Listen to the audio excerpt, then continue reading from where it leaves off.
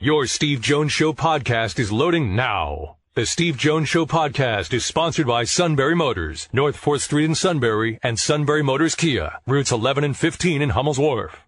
Very pleased to be joined from NBC Sports, the outstanding Peter King. Peter, welcome back. Thank you so much for your time. Steve, how are you? I'm doing well. How are you? Hey, Steve, I've got to tell you that I watched the whiteout game on TV last week against Auburn, and the first thing I thought of when I watched it was this has got to be the greatest home field advantage in sports today, that whiteout game. That's the first thing I thought. The second thing I thought was, there's nothing like this, nothing in the NFL. It's just, that is the coolest tradition. Whoever thought of that, give him a raise. Guido D'Elia. Guido's the one that thought of it, and you always pick. You sit there. It's with all due respect to Fordham. You don't play the whiteout game with Fordham, so it's never. It's Notre Dame, it's Ohio State, it's Alabama, it's Michigan, it's Auburn. So it's a big game to begin with, and the fans are engaged. It's also at night, so the fans are really engaged all day. We'll leave it at that. And then you get to the atmosphere itself, because Jack Ham says the same thing. He says you don't see this in the NFL, and it's, I think, for some people becoming one of those, must-see things at least once in your lifetime you should be around. I know you're busy, but at some point, I think you'd really enjoy taking it in if you had a chance. I'll tell you, what was interesting is that I was talking to Eric DeCosta, the GM of the Ravens. He was at the game. He was at the whiteout game, and he was just in awe of it. He just thought it was the coolest thing. But anyway, that's it's so fun to watch. And I just mentioned home field advantage because after I watched the first quarter, I said, "Oof, Auburn's pretty good." I applaud the Auburn coach. He said some really good things. I don't know any of these people, but he said some really cool things about why wouldn't you want to play in a game like this? Even though clearly it's going to be tougher than playing at noon on Saturday, probably by quite a bit. But even though it's the experience of a lifetime. Who wouldn't want an experience like that? Exactly, and I think that was great for Auburn. It was great for Penn State. And not only that, it's a game where the team that won. The other team that didn't win played really, really well, but didn't lose. Yeah, I enjoyed it. They didn't lose the game. I can count on one hand the amount of college games in the course of the year that I watched from start to finish. But I watched that one start to finish. I was thoroughly engaged. It was cool. Really cool. Speaking of cool, is the piece that NFL Films did with your father, about your father, your letter to your father. What was that experience like for you? And I'll admit it was cool for me because at least along the way of my life, I met your parents several times, and they were just awesome people. What was it like for you to write that? Well, Steve, as you know, coming from Enfield, Connecticut, as you and I both do, you don't really grow up thinking that in whatever chosen profession you're going to do, that you're really going to the big leagues. And look, it isn't that my parents didn't put this feeling in me that, hey, you can do whatever you want. Well, parents are going to say that to you, but do you ever really believe it? And so I think my dad, obviously when I was a kid, my dad was a very encouraging parent, but he was not in any way a little league parent. In those days, parents didn't go to a lot of games. They didn't, my dad went to some games, but certainly not the majority of them when I was a kid. Many games, my little league games, I just get on my bike and go home and relive it with my father sitting there watching the news or watching whatever on TV at home. And so, but my father always was one of these guys who, just really made me believe that, if you really want to do something, you got to attack it. You just got to attack it. And I just figured when I was 11 or 12 years old, I wanted to be a writer, and so a lot of good things happened to me. But the reason why NFL Films came to me is I wrote something earlier this year in a column. And I said, I've had a great run. It's been wonderful. My only regret is, however much longer this lasts, year 2, 5, I don't know. I'm 64. However much longer this lasts, I just have regrets that my dad never got to see it. He died in 1986, and I was just sort of kicking off my career at that point, and he just never really got to see very much of what happened. And so NFL Films called me and said, would you be interested in writing a letter to your dad?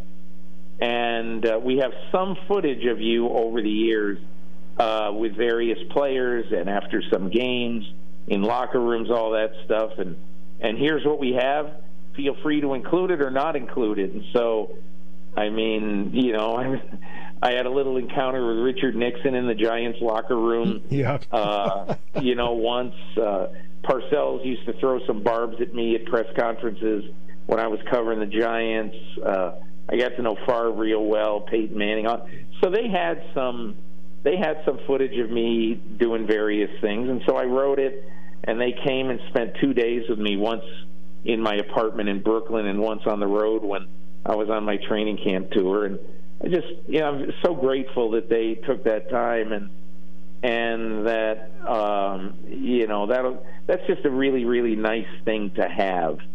Because half of the footage I have never seen before that they put in there. I didn't know it existed. Me and Brett Favre, I didn't know that. So a lot of that stuff, it's just kind of fun to have, and I'm really grateful to NFL Films. Yeah, it's funny you say that, because like you and I would play a game at Powder Hollow or Mark Twain. Yeah. And same thing. I'd get on my bike and ride home. My parents weren't there. So it's like, how'd you do? Isn't it funny, Steve, how I coach girls softball in New Jersey, both with my daughters on the team, and then the last, I think, 8 years, I just was coaching kids from our little town in New Jersey, Montclair, New Jersey. And it was rare that one or both parents of every kid on every team.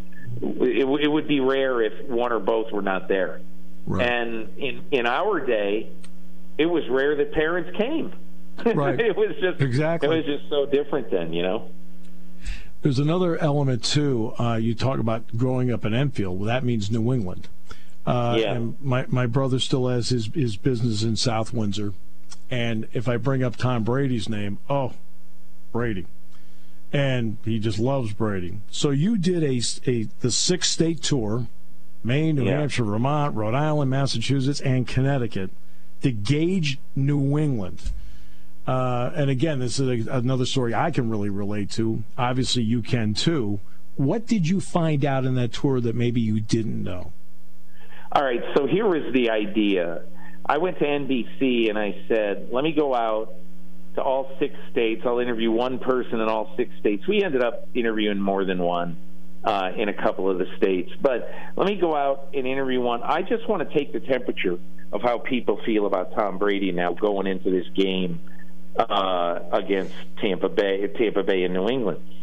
And so what was really, really interesting is that there's a couple of people, absolutely Brady will never be able to do any wrong. These 2 lobster fishermen in Northeast Maine, man, was I out there, Steve. I was way out. I was way above Portland. It was amazing. Wow. And then the governor of New Hampshire came to this brew pub in Littleton, New Hampshire, in the White Mountains. Absolutely, totally beautiful. And he came, and it was, hey, I idolize Brady. I don't hold it against him. And then we go to this little town, Newbury, Vermont, with this very prim and proper young teacher, a child of New England, just like me. She's from Longmeadow, Mass. And we turned on the camera, started interviewing her. She does not like Tom Brady. He turned his back on us. He betrayed us. I'm not going to be wearing his jersey, that kind of stuff. And then we went to a minister in Massachusetts who was straight down the middle, but he said, hey, Tom Brady built this house, meaning Gillette, Tom Brady built this house, but he doesn't live here anymore. So let's sack him 9 times on Sunday. And then this nurse in Providence, 71 years old. She's an ER nurse. Mm-hmm. And she's got a Patriots tattoo that she got on her right calf when she was 69. And she is an absolute Belichick devotee. And she said about Brady, hey, listen, there's 11 guys on offense. He's only one of them. We'll be fine. That was her take. So all over New England, I got all different takes. And I expected there to be more universal, we love Brady, we understand why he did it. That was not the case. Now, who knows what happens on Sunday? The founder of the Patriots fan club at Yale University told me, I said, how should they treat Brady? And he said, golf clap. And I said, a golf clap for 6 Super Bowls? Are you crazy? Oh. And he said, yeah, well, all we care about is the next one. So I left New England. I said, man, that's a rough crowd. It's like Rodney Dangerfield pulling in his collar saying, hey, this is a rough crowd tonight. Well, because when you and I were growing up, they were the Boston Patriots, and they were the AFL. And you know what, Steve? You know what? I was a Giants fan. Yeah, exactly. When we were growing up in northern Connecticut, which is now never has heard a discouraging word on the Patriots, but when we were growing up, the Patriots were a clear number 4 in Boston sports.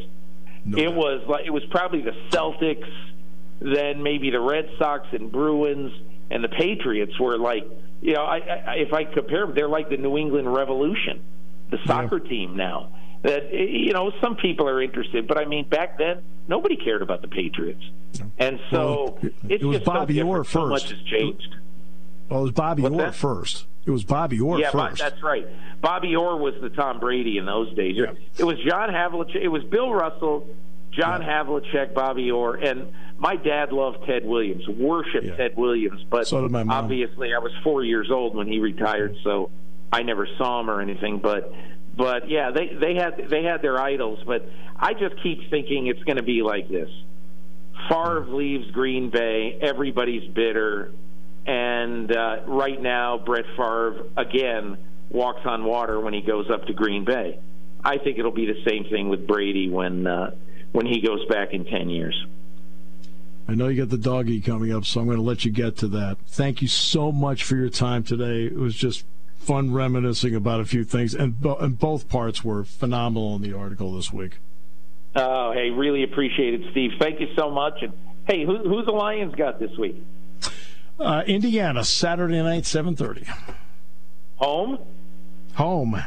Stripe out. And do they still have that quarterback, Indiana? Yeah, Michael Penix, the left-hander.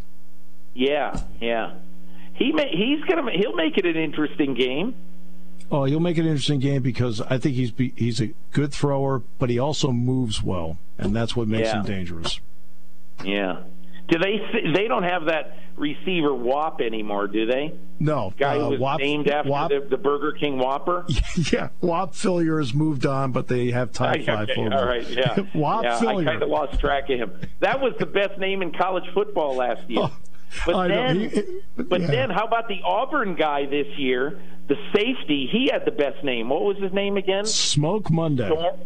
Storm Monday. Monday. How great is that name? Yes, Smoke Monday. Smoke Monday. Yeah, that was. And the running back's Tank Bigsby. I mean, so they have them all. Good name for a running back. Hey, Steve, take care. Thank you.